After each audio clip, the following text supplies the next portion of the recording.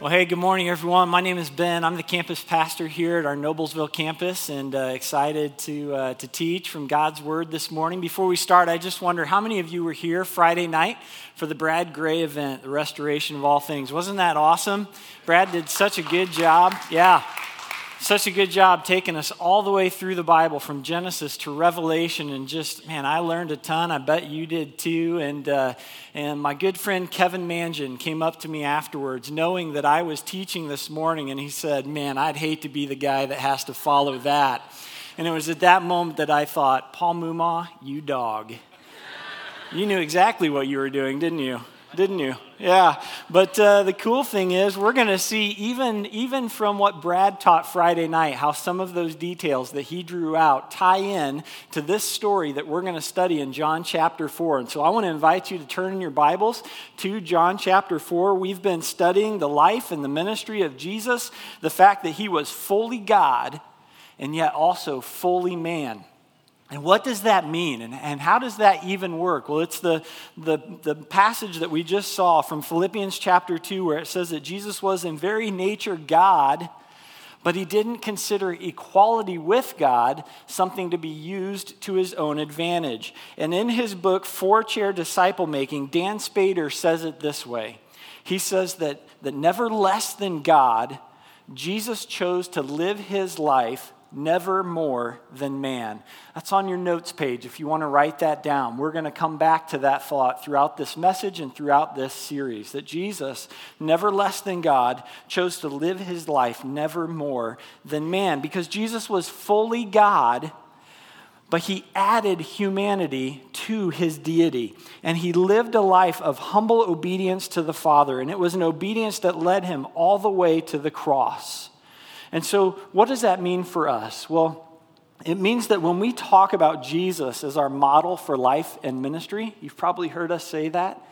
It means that when we talk about the fact that we need to have the mind of Christ, that we need to have the heart of Christ, that we need to walk as Jesus walked, it means those things aren't far-fetched ideas.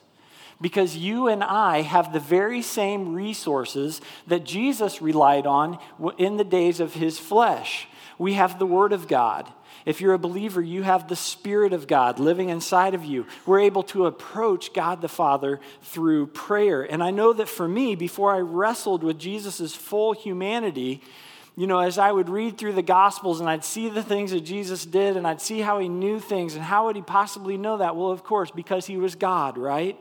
Of course he did those things. Of course he was perfect. Of course he was obedient. Jesus, in my mind, was a little bit more God than man. But if he was fully God and fully man, then we have to believe that we can really do the things that Jesus said we could do. We can really walk as he walked. We can really have that mind of Christ, because he was made like us in every way. The writer of Hebrews tells us he was tempted in every way, just as we are, and yet without sin. And so you and I will never be sinless, but we should sin less as we grow more and more in the image of Jesus, and as we learn to rely on those resources that he relied on. Again, it's the Word and the Holy Spirit and prayer. And so for the last several weeks, we've been looking at the start of Jesus' ministry in the Gospel of John. We looked at his baptism. We looked at the calling of his first disciples. And then last week, we saw Jesus perform his first miracle, water to wine. And now after this, John tells us that Jesus is going to travel down to Capernaum, and then he tells us he traveled up to Jerusalem. And notice on the map, those directions seem backwards, don't they? When you and I talk about up and down, we're talking about north and south, aren't we? If I say I'm going to go up to Fort Wayne, I'm going to travel north. If I'm going down to Bloomington, I'm going to travel south. But you need to know that in the Gospels, up and down aren't references to direction, they're references to elevation. And anyone who has been to the Holy Land will tell you that as you travel south to Jerusalem, you're literally traveling up. You're going uphill as you go into the city. And so he goes down to Jerusalem, and some significant things happen while he is there. This is when Jesus will clear the temple. He cleanses the temple, and his disciples remember what was said about him, that zeal for my house will consume me. That's Psalm 69, and it's a messianic psalm that was pointing toward the coming Messiah. After he does that, he meets at night with one of the Pharisees named Nicodemus. So we call this Nick at night, right? And Nicodemus comes at night because he doesn't want his Pharisee friends knowing that he's interested in what Jesus has to say. But this is where Jesus speaks the best known verse in all of the Bible. And he says, Nicodemus, God so loved the world that he gave his one and only Son, that whoever believes in him would not perish, but would have everlasting life. And so after that interaction with Nicodemus, we're told that Jesus travels to the Judean countryside near his cousin John the Baptist. And Jesus' disciples begin baptizing there as well. And so that's where we're going to pick up the story today. John chapter 4, verse 1. And we read this. Now Jesus learned that the Pharisees had heard that he was gaining and baptizing more disciples than John. Although, in fact, it was not Jesus who baptized, but his disciples. And so he left Judea and went back once more to Galilee. Now watch this. It says he had to go through Samaria. And when we look at the map, that seems about right. Okay, this would be Judea in the south. This town of Sychar is in the region of Samaria. And Jesus is headed toward Galilee. And so that seems natural, doesn't it? If you're going to travel from Judea up to Galilee, right on through Samaria seems to be the most direct route, right? It's like if we were going to leave here and go to Indianapolis, we'd go through Fishers. There's other ways around, but that's the most direct route, is straight through Fishers. But understand that for a first century Jew, the thought of taking this most direct route through Samaria would not have been considered. As a matter of fact, a good Jew would add about 50 miles to their trip just to avoid traveling through Samaria. They would either go up the coast or travel out here to the east and up, because the Jews hated the Samaritans. And if you were here Friday night, this is part of what Brad Gray told us about. In fact, we're going to see a little bit later in the text that the Jews and the Samaritans, they had no dealings with one another, none. Because the Jews viewed the Samaritans as half-breeds and idolaters. And this all began back in 722 BC when the Assyrian Empire attacked the northern part of Israel. They came into the northern kingdom. They deported all of the northern kingdom men. They sent their own men in to the northern kingdom of Israel to intermarry with the Jewish women. And the product of that is what became the people of Samaria. This is where they came from. They were half Jews, and they were a reminder of a terrible time in Israel's history. And the Jews hated the Samaritans. The racial tension between these two people groups was intense. And I wish we had something to compare that to today, but thankfully racial tension isn't something that we have to deal with anymore, is it? Of course it is. Of course it is. We can't let a week go by without hearing about some protest or some kind of violence or some athletes taking a knee. Why? Because racial tension is as real today as it was in Jesus' day. And what I want you to see, just as a side note here, is for people who would say that the Bible has nothing relevant to say to today, here we are 2,000 years later facing the same issue that Jesus faced in his day. And I think we have a lot to learn from what Jesus is about to model for us. Because here's the interesting thing. John recorded in John chapter 4 that Jesus had to travel through Samaria. He had to do it. Not because there weren't other routes. We've seen that there were, and a good Jew would have taken those other routes. But rather, the verb that John uses here to communicate, it says essentially that Jesus is being obedient to a command. Jesus isn't acting on his own will. He had to travel through Samaria in obedience to his Father. Now, why would the Father want Jesus to go there? Well, I love what James MacDonald says about this, and it's in your notes. I want you to write this down. He says that Jesus is teaching through his obedience that the gospel is for everyone, and racism will not be tolerated in God's kingdom. It won't be tolerated in his kingdom. It won't be tolerated in his family. And it won't be tolerated in his church. And God forgive us if we have allowed any form of racism to take hold in our hearts. May we identify it and confess it and ask God to root it out of us today, because the gospel is for everyone and racism will not be tolerated in God's kingdom. Now, the lens that we need to read this whole passage through is that lens right there, that the gospel is for everyone and racism will not be tolerated. Now, watch what happens as Jesus enters Samaria in verse 5. It says, so he came to a town in Samaria called Sychar, so he's right here in the region of Samaria.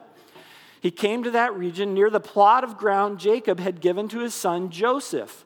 Jacob's well was there, and Jesus, tired as he was from the journey, sat down by the well. It was about noon. Now, this is a significant location. Okay, the text tells us that Jacob's well was there, and it's pointing back to the Old Testament, to the time of Jacob and his son Joseph. This was around 2000 BC when Jacob gave this well to his son. And this is so cool. The well that this text is likely referencing is still in existence today. We have a picture of it that I want to show you.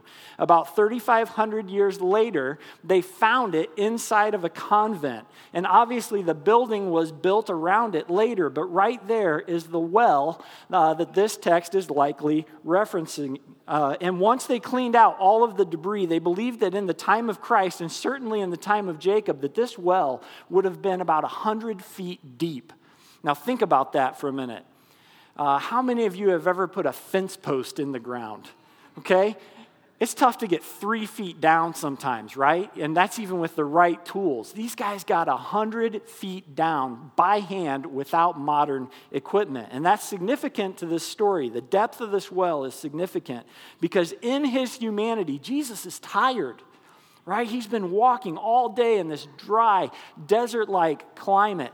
And he's thirsty and he'd love to have a drink. And he comes to this well. But the water's 100 feet down there, and he has nothing to draw it with. And so you say, well, he's God, right? Just do a miracle. Make yourself a bucket. Make a rope. Get you some water. But remember, he didn't consider equality with God something to be used to his advantage.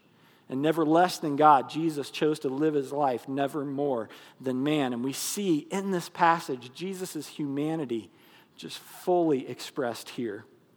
And so Jesus sits down, and watch what happens next in verse 7.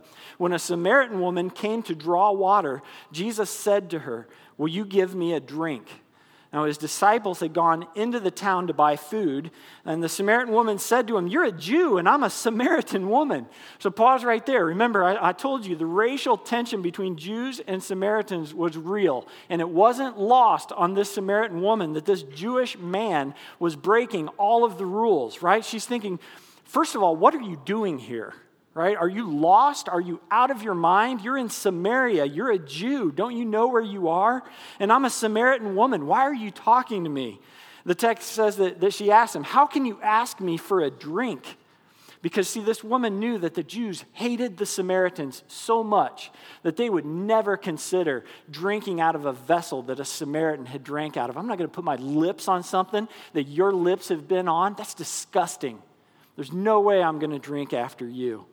I'm not going to touch something a Samaritan has touched. The text says, because Jews don't associate with Samaritans.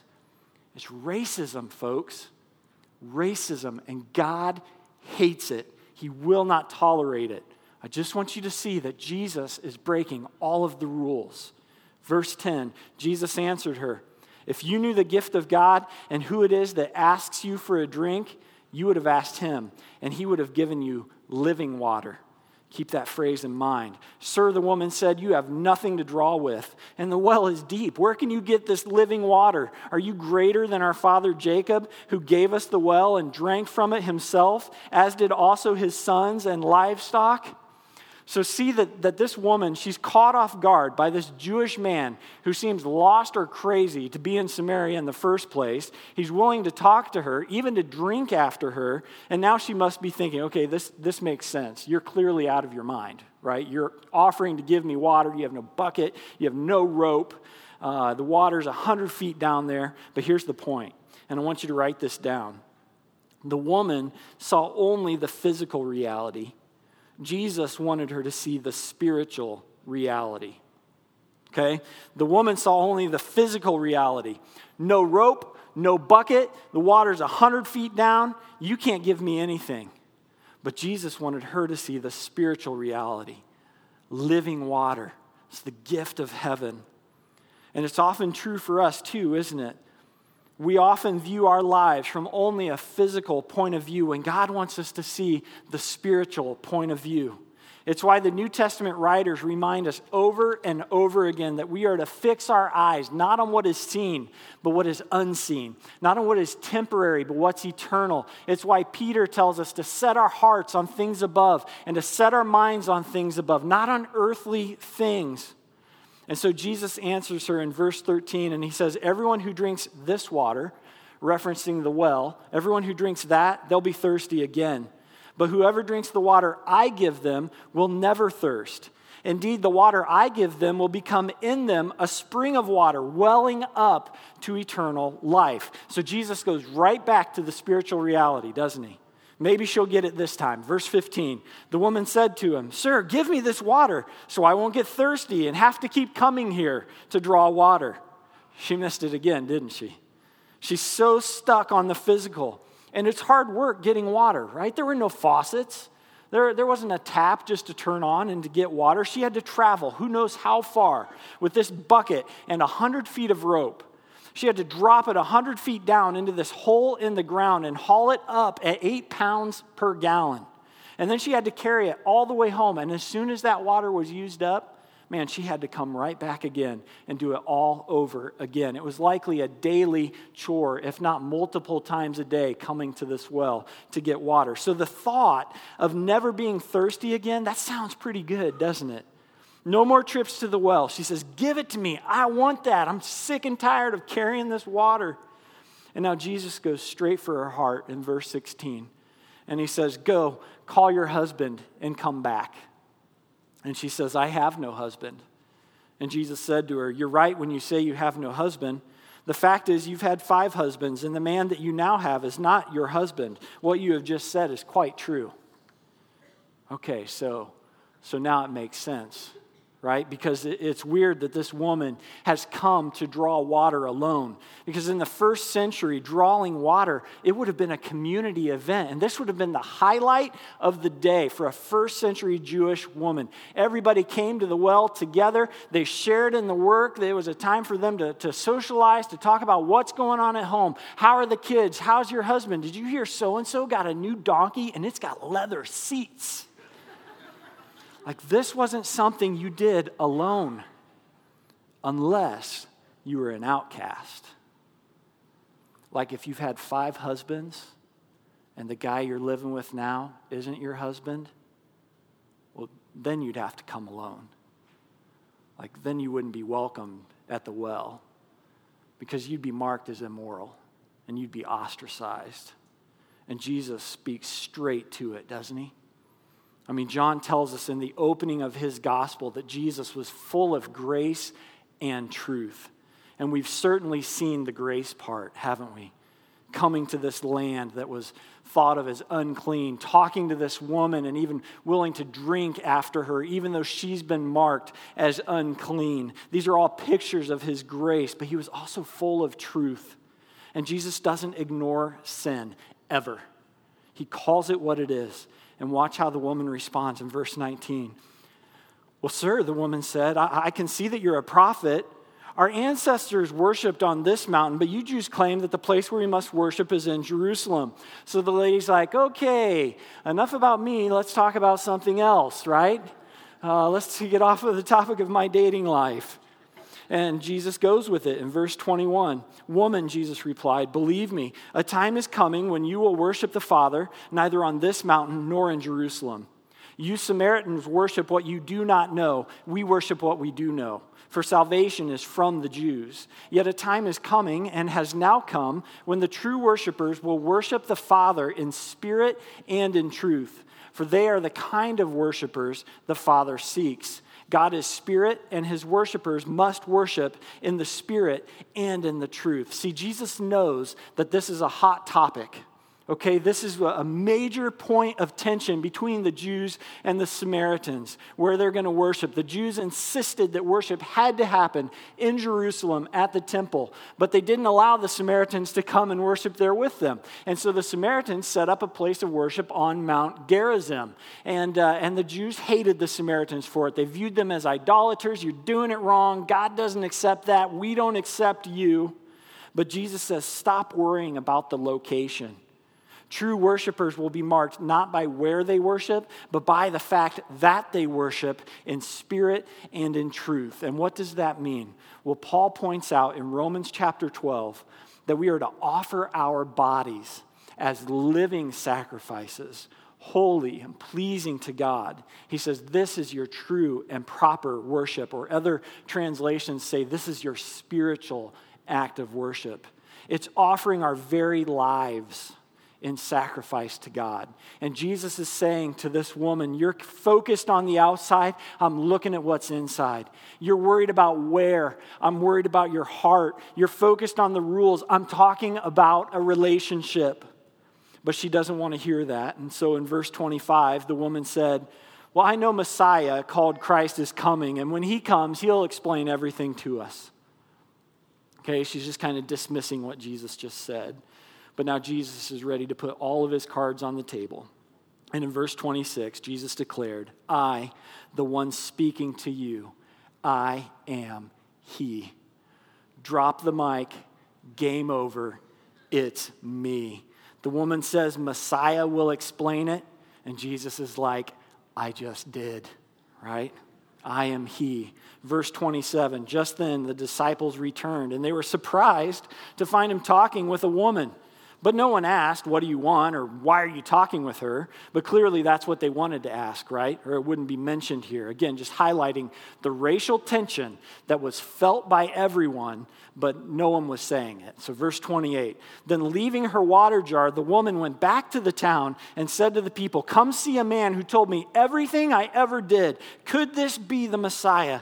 And they came out of the town and they made their way toward him. And if you read on in the text later today, what you will find is that because of the testimony of this one woman, many Samaritans believed in Jesus. But I want you to realize what Jesus has just done to bring this woman to the point where she not only believes, but now she is going out and she is evangelizing everyone from her town. Remember, Jesus came to this well in his humanity, tired and thirsty. And by the way, he never got that drink he was looking for, right? At least the text doesn't say that he did. But notice that he used a very real need in his own life to begin a spiritual conversation with this woman. And somewhere in the middle of it all, it became less about Jesus' physical need and all about this woman's spiritual need. And that's something that I think Jesus is intentionally modeling for his disciples and for you and I. I think it's important for us to see this because we often think about sharing Christ with others within the context of meeting their need, don't we? We think if I can provide for someone's need, I'll build that relationship, and then that will give me a basis in their life to share Jesus with them. And Jesus certainly models that for us elsewhere in the scriptures. But here it's reversed. Jesus begins with his own physical need, and that opens the door to providing for this woman's spiritual need. And so the question I want you to consider is this: what need do I have that I could leverage to begin a spiritual conversation? What need do I have in my life right now that I could leverage to begin a spiritual conversation? Because here's the thing, I think we're going to have to be intentional about this because we live in America and we are self-sufficient people. If we need a bucket and a rope, we go to Lowe's and we buy them, don't we? We just go get what we need. But what if we became intentional about using those needs as opportunities to begin spiritual conversations with the people around us who don't know Christ? A couple of years ago, Dan Spader introduced this concept to me.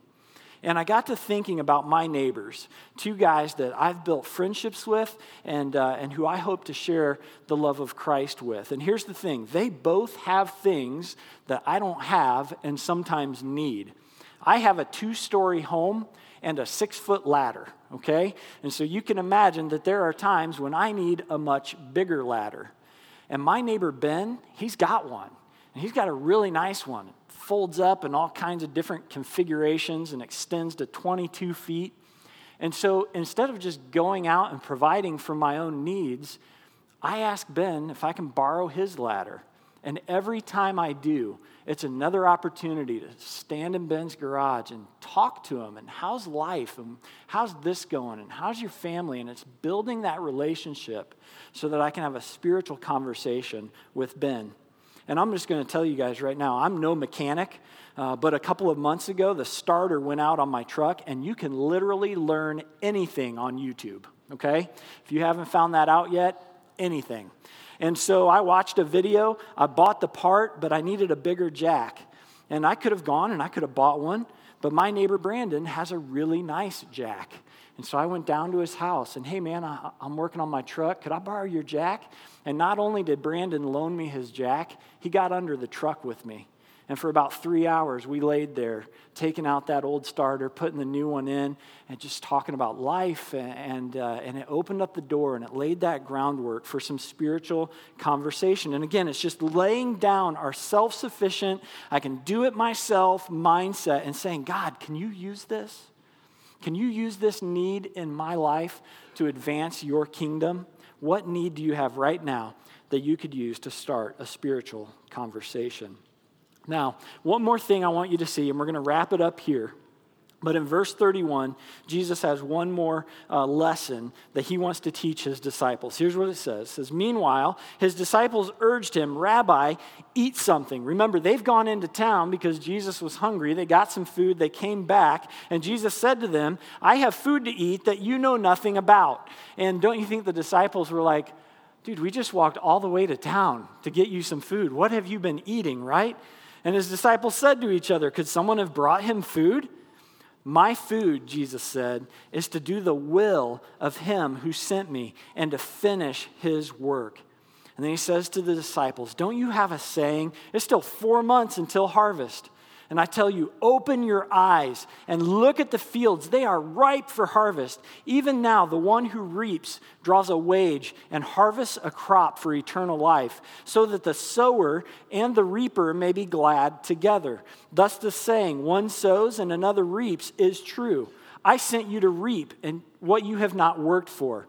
Others have done the hard work, and you have reaped the benefits of their labor. Now, some scholars believe that what Jesus is referencing here is the work of his cousin, John the Baptist. Remember, John was given the task of preparing the way for the coming Messiah. And John primarily was operating kind of in this region right here, not too far from Samaria, not too far from Sychar, and certainly that message may have made its way into Samaria. Remember, the woman said in verse 25 that she knew the Messiah was coming. How did she know? How does she know? Well, possibly because of John and his disciples teaching and preparing the way. But regardless of how they knew, right? They knew about the Messiah. They were watching for him. They were waiting for him. And Jesus says to his disciples in verse 35, open your eyes. Open your eyes, because even his own disciples are so focused on the physical, right? Why is he talking to her? She's a Samaritan. We don't associate with them. Jesus, aren't you hungry? Jesus, you should eat something. You look like you're hungry. And Jesus says, open your eyes. Open your eyes. There are people all around you who are in desperate need of a Savior, and they are waiting for someone like you and someone like me to share the hope that is in us. And I believe that Jesus' words to his disciples are the same words that he is speaking to you and me this morning. Open your eyes. And I just wonder this morning if maybe we've been living with some kind of a spiritual blind spot. Blind spots are funny, aren't they? Something that we just can't see it all, but everybody around us can see it perfectly, right? And so sometimes we just need somebody to highlight those blind spots for us. And for some here today, maybe it has to do with that topic of race. And listen, the Bible is really clear on this. It tells us that every tongue and every tribe and every nation will be in heaven for all of eternity. And just so you know, that's people who talk different than you, look different than you, and live different than you. And I hope that you have seen clearly this morning that the message of Jesus is that the gospel is for everyone and racism will not be tolerated in the kingdom of God. And may we respond just like Jesus, walking straight into the Samarias of our day, breaking all of the social rules and loving everyone who God brings into our path. Open your eyes. For others, maybe you're like the woman in this story. And maybe you've become so focused on the physical that you're missing that bigger spiritual reality. And today can be the day when you stop trying to gain happiness just with temporary stuff, temporary fixes, and rather that you would begin a relationship with Jesus Christ and you would find lasting love and joy and peace. That's what a relationship with Jesus provides. Notice Jesus says, if you drink this water, you will never be thirsty again. And so if you find yourself thirsty this morning, you might be drinking from the wrong well. Open your eyes. And finally, many of us are like the disciples in this story, with fields that are ripe for harvest all around us. And remember, Jesus said that the harvest is plentiful, but the workers are few, right? So the problem isn't the harvest. The problem is this shortage of kingdom workers. And maybe just an easy first step would be to simply ask, God, what need do I have in my life right now that I could leverage to begin a spiritual conversation with someone who is in desperate need of hope and salvation, and begin to open your eyes to those opportunities? Will you be faithful to these words of Jesus? Let me pray for us. Father, we thank you so much this morning for your word. We thank you for loving us so much that you sent your one and only Son, not just to die, but to live, and to show us how to live, and to be our model for life and ministry, and to highlight the fact that we have the very same resources that Jesus had in his humanity. Father, find us faithful to tapping into those resources of your word, listening for the voice of your Spirit and the guidance of your Spirit. Father, coming to you in prayer and then responding in obedience. Lord, I pray for my brothers and sisters here today. Lord, if you have stirred in their heart in one of these areas that we've highlighted from your word today, Lord, find us faithful to whatever it is that you're calling us to. Find us faithful to your mission of helping people find their way back to God as we strive to live just like Jesus. Lord, it's in his name that we pray. Amen.